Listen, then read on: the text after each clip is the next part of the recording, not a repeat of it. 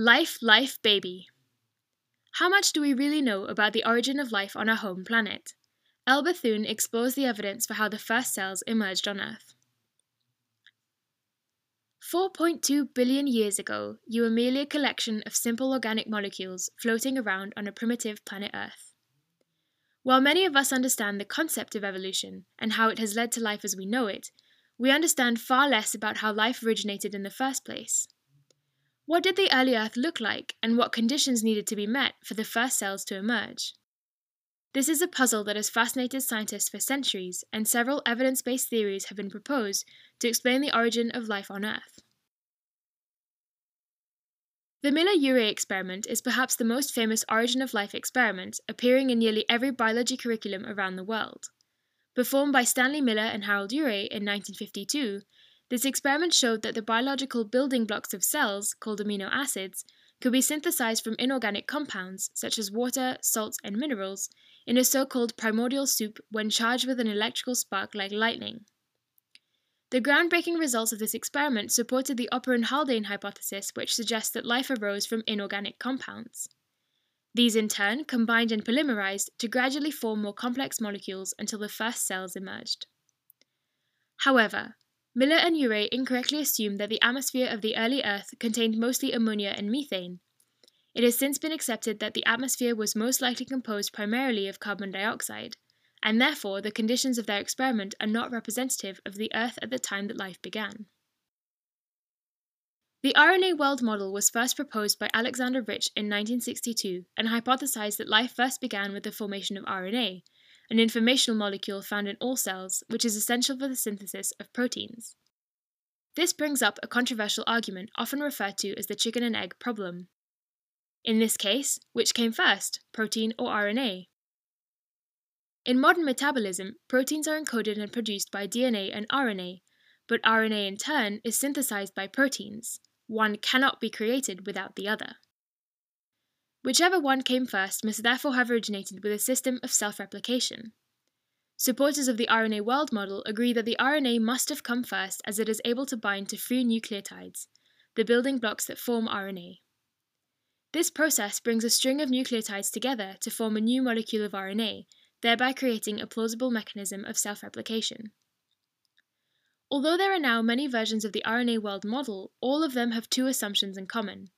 Firstly, that RNA was self-replicating, and secondly, that there were no proteins involved.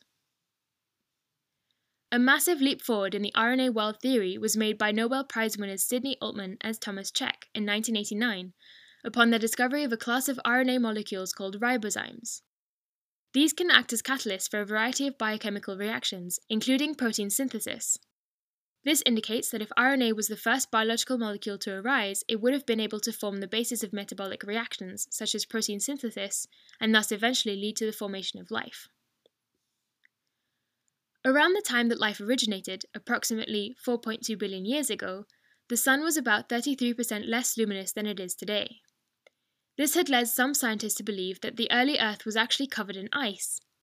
The theory that the primitive Earth was frozen is often referred to as the cold origin hypothesis, and has significant implications for considering how life may have arisen. Although some might initially think that a frozen world would be less likely to lead to the development of microorganisms, it might in fact be the opposite.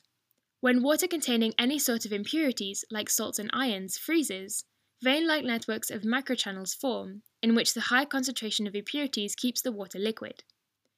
These microchannels are well known to provide habitats for cold-loving microorganisms, and the cold origin theory suggests that these provided the sites for the first life to evolve. The cold origin and RNA world hypotheses often go hand in hand, as most people that subscribe to this theory believe that microchannels in these early ice environments provided the perfect place for prebiotic compounds to become concentrated enough to polymerize and form RNA. Hydrogen cyanide, for example, is an important precursor for both amino acids and nucleotides. While hydrogen cyanide was probably not present in a warm primitive ocean in high enough concentrations to polymerize and form the first RNA, microchannels in the ice on a frozen primitive Earth could have condensed it enough that polymerization could take place. In fact, a 2002 experiment found that a variety of nucleic acids are produced in dilute hydrogen cyanide solutions after being frozen for only 27 years, which indicates that nucleic acids, and therefore also RNA, can be produced in a frozen environment in a very short period. Lipids are another essential building block of modern cells. These are a class of hydrocarbons that make up fats, oils, and waxes, among other things. Due to their chemical characteristics, lipids spontaneously form simple membranes when they come into contact with water. Therefore, it has long been speculated that on the early Earth they could have aggregated in aquatic environments to form the membrane components of the first cells. The lipid world hypothesis suggests that the spontaneous formation of simple enclosed membranes could have led to the accumulation of high concentrations of prebiotic compounds inside these membrane compartments. This would have increased their ability to polymerize and form more complex molecules, eventually leading to primitive metabolism. It has even been suggested that these lipid membranes could have had hereditary properties. Similar to how cell division works in modern cells, vesicles could have been formed from these primitive membranes, budding off the parent cell to form a smaller, cell-like structure containing some of the parent's contents. It would therefore have been possible for cells to evolve more complex metabolisms via this primitive form of cell division. One of the main criticisms of the RNA world hypothesis is that nucleic acids were not in high enough concentrations to polymerize in a warm primitive ocean. The lipid world hypothesis, similarly to the cold origin theory, provides an explanation for how these first nucleic acids could have condensed enough to form RNA. The iron-sulfur world hypothesis proposes that metabolism was the first component of modern life to arise, before cells had even formed. It was first suggested by Günther Wichteshäuser that iron sulfide mineral deposits in deep-sea hydrothermal vents in the primitive ocean acted as catalysts for a series of chemical reactions driven by the vent's thermal energy, driving the establishment of early metabolism. In primitive oceans, alkaline hydrothermal vents would have formed networks of micropores lined with minerals, with the warm alkaline vent fluids on one side and the cooler, more acidic ocean waters on the other. This difference in acidity and temperature across the micropores could have created proton gradients similar to the ones we see across membranes inside modern cells, and, in theory, these gradients could have driven ancient metabolic pathways without the need for enzymes and cell membranes. Although some quite compelling evidence exists to support this theory, it does not explain how the first RNA and DNA were formed or how primitive metabolism eventually became membrane-bound inside cells. Each of these theories for the origin of life is scientifically plausible, but if no new evidence arises to indicate the true environmental conditions of the early Earth, we may never know which one truly resulted in the emergence of life as we know it. Regardless of which model occurred on Earth, each of these hypotheses may still help us in our search for extraterrestrial life, as understanding how life comes to exist gives us vital clues to search for it elsewhere in the universe and to identify other habitable planets for potential colonization. Earth will always be our first home, but perhaps it will not be our last.